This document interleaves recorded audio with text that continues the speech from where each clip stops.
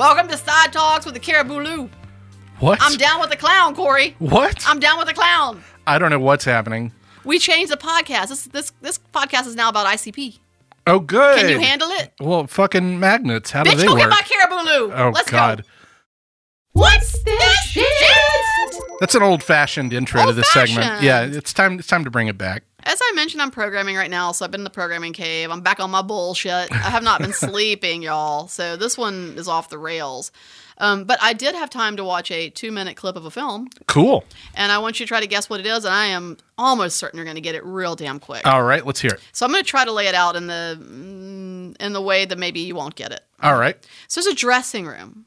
It's just a dressing room. It's actually kind of a dressing room. It looks like maybe it could be in a vintage store. It doesn't look like a fancy dressing room. It's a very laid-back, casual dressing room with, sort of like almost like shower curtain-y kind of things to the stalls for you get dressed. And there are 4 very lovely young women in this dressing room. A lot of screeching, going on in this dressing room. One of them pushes one of the other young women to the dressing room and says, "Try these on. You've got to try on these jeans." Okay. And the young woman tries on the jeans and comes out, and the jeans do look great on her. Okay. They really look great on her. I'm not going to tell you who this young woman is because you're going to know what this is pretty quickly.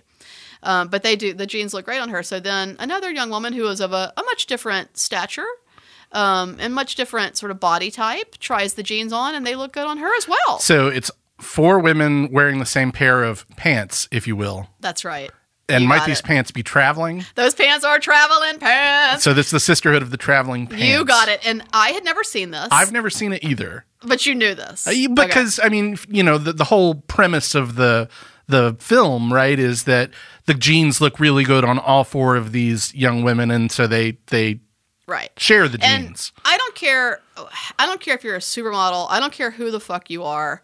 If you're in a dressing room with Blake Lively, there's no way in hell those pants look as good on you as they do on Blake Lively. So these are definitely magical fucking pants. I mean, I think that's the point of the movie, right? They're magical fucking pants. And so I had no idea this was. I didn't know what this title was about, but I did get schooled by Casey and Kiwi and Chloe that this is indeed about a fucking magic pair of pants that these young women all look good in, and they did all look lovely in this pair of pants, and that they then, as they grow older, I guess good shit happens to them while they're wearing the pants. They're like lucky pants. Yes, and so they pass these pants along to each other as they're going through life. So if anybody has a pair of magic pants, podcast at sidewalkfest.com. I will Venmo you immediately. We need some luck. But you got it. You got what's the shit. Yeah. There you go. Well, oh boy, let me do it. Reflection. Wind chimes. So what are we talking about today? We haven't done our reflections in a minute, and I do think the last couple times we've done it, it hasn't been too much of a sidestep for what we're talking about today. Right. It's been kind of in the same world, but some new news comes out yesterday, actually, and of course we'll have some time on it by the time the podcast releases. But that news was interesting, and of course my programming cycle, as I'm sure you can imagine, we've talked a little bit about.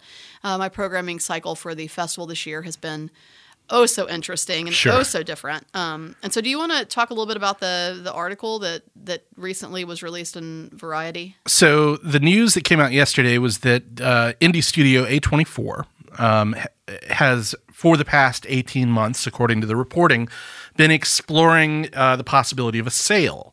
And its listed price was $3 billion. Say that number again. $3 billion with a B.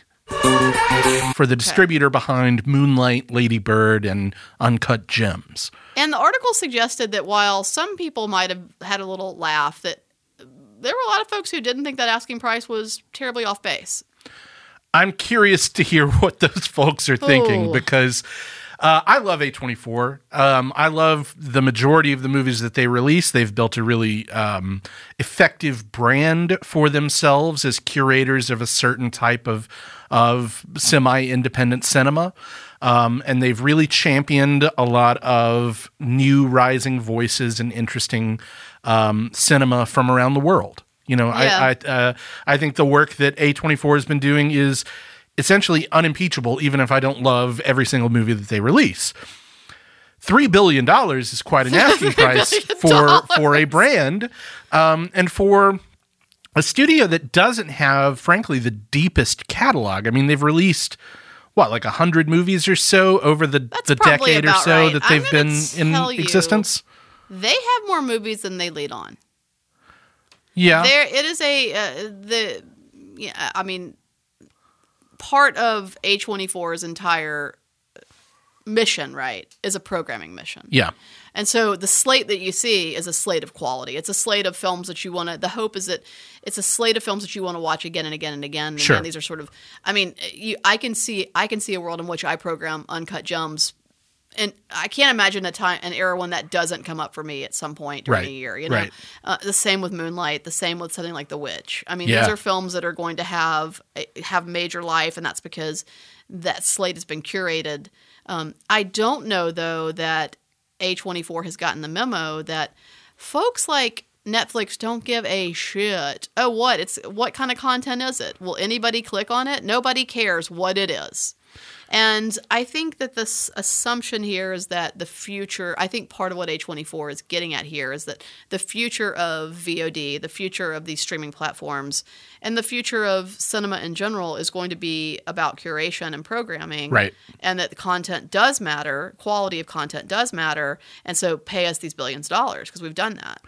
And this seems like a good opportunity, and I don't want this to happen, right? Because I love the theatrical focus of A24's mission, at least to this point. Oh, let me pause you there. Okay. Because I don't want to rat out A24. I'm not trying to get on anybody's nerves. And honestly, some of our friends at A24 listen to podcasts, so let me be very careful. You guys are great. We love you, but I'm here to tell you that they're not looking at theatrical anymore. That's what I'm getting at. A24, let's talk, because you're not looking at theatrical anymore. Who is, right? Everybody, the industry is in ding. A pivot mode, right? We're pivoting largely towards streaming. The pandemic hastened this. This seems like it would be a good opportunity for a nascent streamer with a lot of money behind it, something like, God help me, Apple TV Plus. Well, that's who they're in bed with, up. as you saw from the article. Right. So, and I guess some of the suggestion in the article here was that Apple TV might have been one of the suitors to this potential deal. And that doesn't surprise me because A24 has a distribution deal with Apple TV Plus for movies like Boys State, the last Sofia Coppola movie, right, On the Rocks, and then the upcoming Joel Cohen adaptation of Macbeth, right, which is an A24 and Apple TV Plus joint venture. Apparently, there are others as well. There are going to be others as well. Yeah, I'm sure that'll be the case. It does, as we've said many times on this podcast, disappoint me as a fan of the theatrical experience. I don't want to see a new Joel Cohen adaptation of Macbeth with Denzel Washington and Frances McDormand for the first time at home. You know what I mean? Yes, I don't either. And, it's interesting because I have been wondering for a few months now, okay, the pandemic hits and, A24 kind of just puts pause on its slate, and then all of a sudden stuff starts going to Apple TV. And and now the word is, and so this is just a little peek at what I'm dealing with, trying to book films for the festival. In addition to all the wonderful submissions that come to us, we look for other films as well. And one thing I hear from distributors a lot right now is that, we can't screen with you because that, your dates are in August and that film comes out in mid-September. Well, yeah, that's normally what we would do, right? Normally that's ideal timing.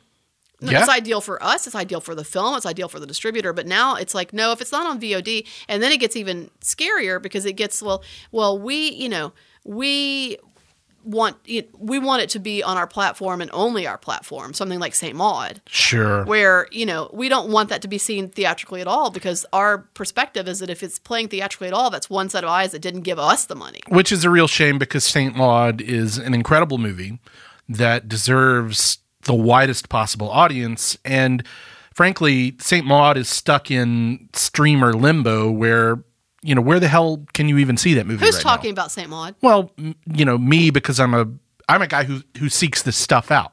Right. Because it's already on my radar. But the casual consumer who's just like, let me find something to watch, or, hey, I heard this was good.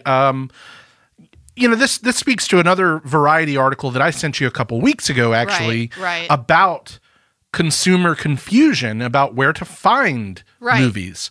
And you and I were talking about this, and we don't have to talk about this in any detail if you don't want to, but it has kind of inspired a shift in the way that you program and your sort of programming philosophy. Yes, I have no choice but to evolve with what's presented to me, and this is I say, I know people, my mom, you say this every year, but this really is the toughest year. This is the toughest year. And maybe I do say it every year because every year things get ratcheted up in the same way, but this is like a triple ratchet, right? This is like quadruple the mess that it was before. And it's just such a damn shame. And I think you're right. I think a film like Boys State, even a film like First Cow, which First Cow comes out, maybe First Cow isn't the best example because First Cow, has its first theatrical like 2 days before New York goes into lockdown. Yeah. And so it got caught up in the mess, man. But I do think like a film like Boys State doesn't have the life that it should have. That is a great fucking documentary. Yeah. It doesn't have the life. It doesn't have the eyes on it because it has been in lockdown. And here's something, they're not even screening it now with us. Isn't that odd? That's too bad. I mean, it's now, content for a streamer.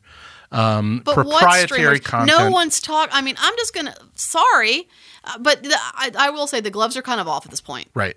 I get no regardless. And I mean, believe me, Netflix isn't listening to this podcast, but I can't tell you the number of times I've seen a very abrasive no right above that animated Netflix logo. So the gloves are fucking off. And, this is not helping these films, y'all. This is not helping the films. So the Variety article that I referred to a second ago is about consumer confusion, how movies are one streamer or another exclusives. Nobody subscribes to every streamer. Is a new movie on HBO Max? Is it on Paramount Plus? Is it on Apple TV Plus? When is people it on get Netflix? tired of Hulu? playing the free trial game. Yeah. So you and I were talking about this, and you said that you were adapting the sort of programming philosophy of Sidewalk, which had previously, years ago been, if your movie is available on VOD or streaming, sorry, but since it's already widely available, we won't screen that at the festival. And now the idea is, well, if it's available on VOD or streaming, odds are people don't know about it. Right. So we might as well screen it at the festival. Right. I think that philosophy has been evolving, but you're right. There were many, many years when if it was online, if it was available in any way on any VOD platform, even if it was a $30, one of those like crazy $30 movies, we just wouldn't screen it. And, that evolved. And the way that it started evolving was what experience can we provide with this film that's going to cause people to come to the theater and see it as opposed to watch it on their TV at home. And so it started being, let's program the stuff on VOD that's experiential. And that's now evolved to, and by the way, it was a test and people did come. Yeah. People did come. I mean, we were selling out screenings of stuff that was readily available 10 years ago. Right. So, and oftentimes those, were film about bartending and you could do a drink, whatever it may be. People want to have experience around a film. And so that's evolving. But now it's gotten to a place where, a large percentage, there's no reason to hide this, a large percentage of our lineup this year will be available on VOD. Now, yes, whether or not it's on your radar, I don't know. I can guarantee you're going to have a better time seeing it at the festival than you will at home on your couch. I don't care how nice your couch is. It's going to be a better experience. And that's sort of lens. That's what's going into the decision making, but it's also, I don't have the same choice as I had 10 years ago. Sure. I don't have the same luxury to make this like, oh well, if we don't play this film that's on VOD, we have this one that's not. This is not a luxurious position I'm in. This is a position of it's going to be a significant percentage, no matter what. No matter what. I mean, all of these new streamers are so hungry for content that it seems like the second something premieres and gets a little buzz at a big festival, it gets bought up. It gets snapped up. Oh, they were thirsty during COVID. Sure. They were thirsty. They bought every damn thing. So you better believe they bought every damn everything thing. That premiered at Sundance this year, South by this year, apart from the fact that those premiered virtually, most of them anyway, and were accessible, through that platform, which we don't have to get into. We've talked about it. But apart from that, these movies, they premiere, they get snapped up, and they become this proprietary content for these new streaming services. And I mean, the sad reality is, like, nerds like me who are, cinema forward, who are like, I gotta see everything, are going to seek that out. But beyond that, beyond like the dozens of us who are out there, trying to catch all of this stuff, very few of these movies ever sort of gain any sort of buzz or presence in the marketplace. You're right. Or attention as they might normally have with a traditional theatrical release. Yes. Again, you are not doing a service to these films. And filmmakers, you may be counting some money, but I promise you're not counting as much as beep. You're just not. There's no way. And so it's not doing a service for your film, and I don't think it's doing a service for the life of your film. And so what we're experiencing now is this: we miss films having a festival run. Yes. In 2020, right? I mean, I think we were in the same room when South by canceled. We were, yes. And we were both jaw dropped because it was just a strange afternoon. So, South by cancels a few days before it's supposed to start. So there's a program out there of a festival that didn't happen. And those films didn't have a run, but then COVID bleeds into, Sundance, which, as we know, we were satellite screen. But Sundance's slate very different last year. Mm-hmm. And, they didn't have anything in Park City. And in other words, that festival happens in a very different way, but I wouldn't say that that those films that came out of Sundance had a run. So you have this entire batch of films, this entire year plus worth of films that are festival films that didn't have festival runs, and that's what we're up against right now. And at the same time, these streaming services are cannibalizing each other, and can't seem to get enough content. And then I would argue don't know what to do with the content when they get it. A lot of them don't. Netflix is probably the most practiced at it, so they are able to build buzz and get attention for... Why is their stuff so bad? Well, a handful of things, are elevated beyond the typical dross. What's rising to the top, Corey, is fucking Tiger King. That's what's rising to the top. I'm sorry, but it is. I was thinking about something like these Fear Street movies, this trilogy of horror movies, these traditional slashers, 2 of which have been released. Mm-hmm.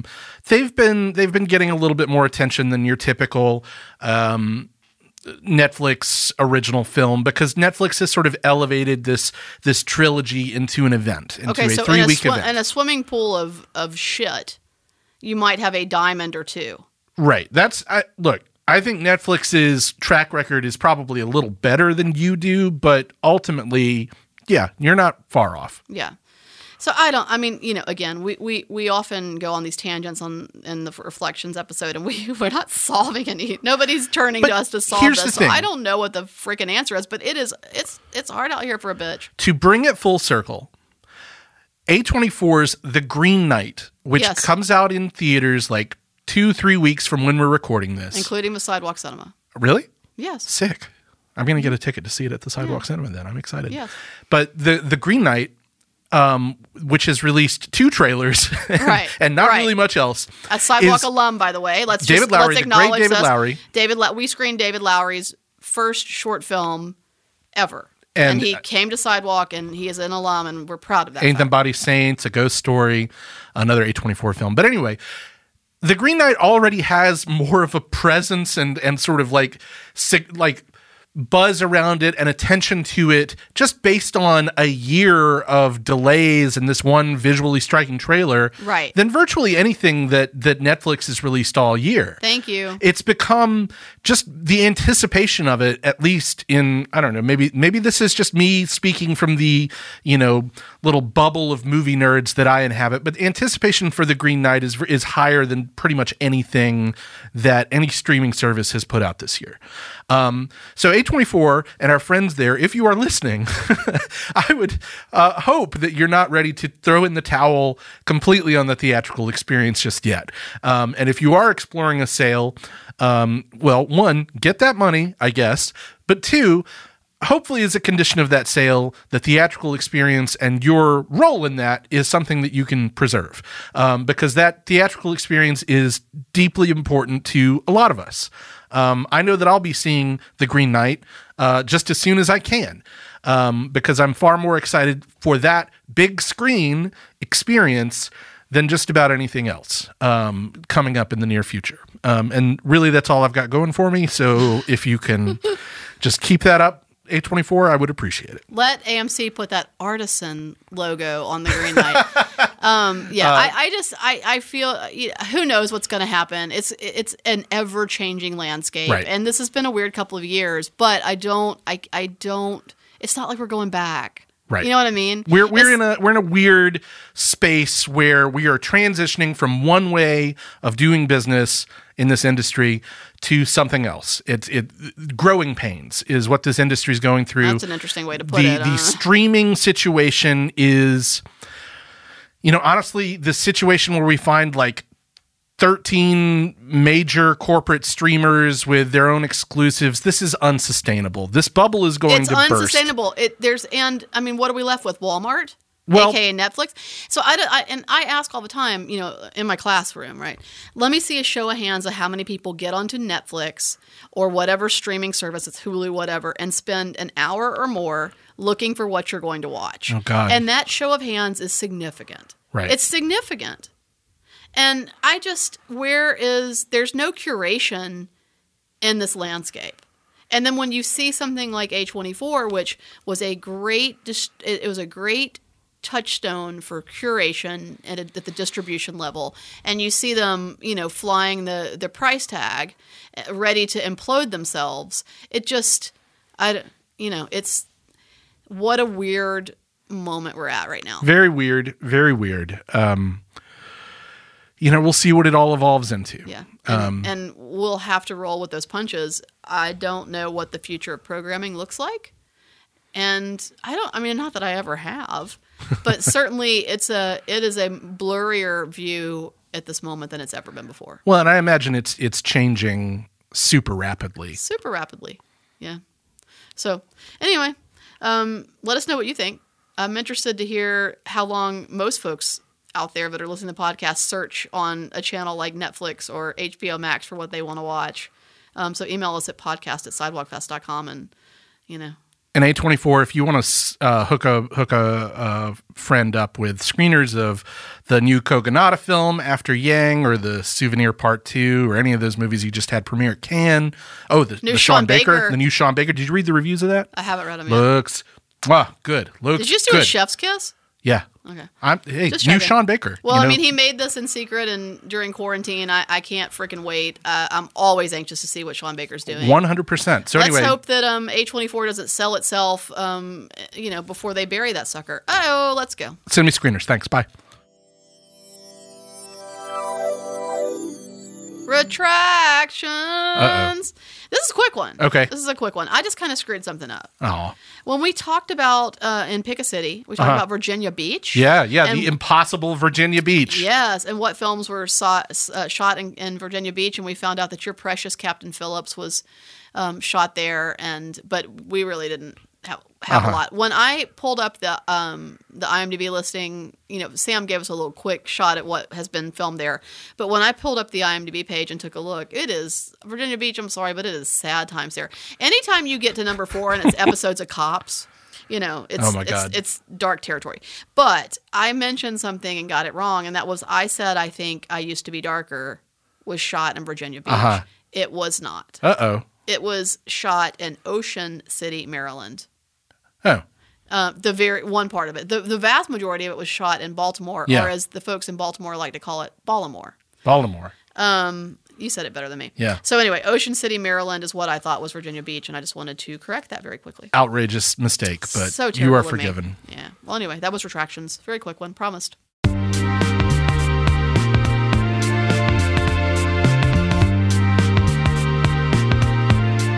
Well, thank you so much for listening to this episode of Side Talks. We're your own personal cinematic Bill Cosby and Roman Polanski. Jesus. I told you it's dark times. Jesus. Bill Cosby's out there walking free, y'all. Well, so is Roman Polanski. Oh, that's true. Probably making another movie right now. Actually, not only is Roman Polanski out there walking free, they're just and France are just handing him awards left and right. He just walks down the street and they're like, "Here's the top award from our film festival here." Oh man, what's that? He just made a movie, and like it came out the same year as Portrait of a Lady on Fire, and Adele walked out and of the screamed, award ceremony. Yeah, I actually just watched this recently. It was something like, "Hooray, pedophilia!" Oh my god, I love her so much. She's the best. I love her. And then her girlfriend / director comes running after her carrying her purse. The best. It's like one of my favorite moments captured, and she's just railing. Which, thank you. It got real awkward for a minute there in the room. She did cause about 20 other people to depart the room too. They were like, we're done with this bullshit. Wow. Anyway, that's not what we're talking about right now. What we're talking about is getting out of here. So thanks to Boutwell Studios. Visit us online at sidewalkfest.com or check us out on social media at Sidewalk Film on Twitter, Facebook, and Instagram. That's where you'll find all of the information about what's playing at the Sidewalk Cinema and all the information about the upcoming Sidewalk Film Festival, the end of August in downtown Birmingham's Theater District. Get those passes, get those tickets. You got any hot scoops in this outro? I could tell you. I haven't booked it yet. Uh-oh. But here's one little thing that you might be excited about. I'm going to send an email when I leave here to try to book the film Carterland. Carterland? The Jimmy Carter documentary. Oh, no, I haven't.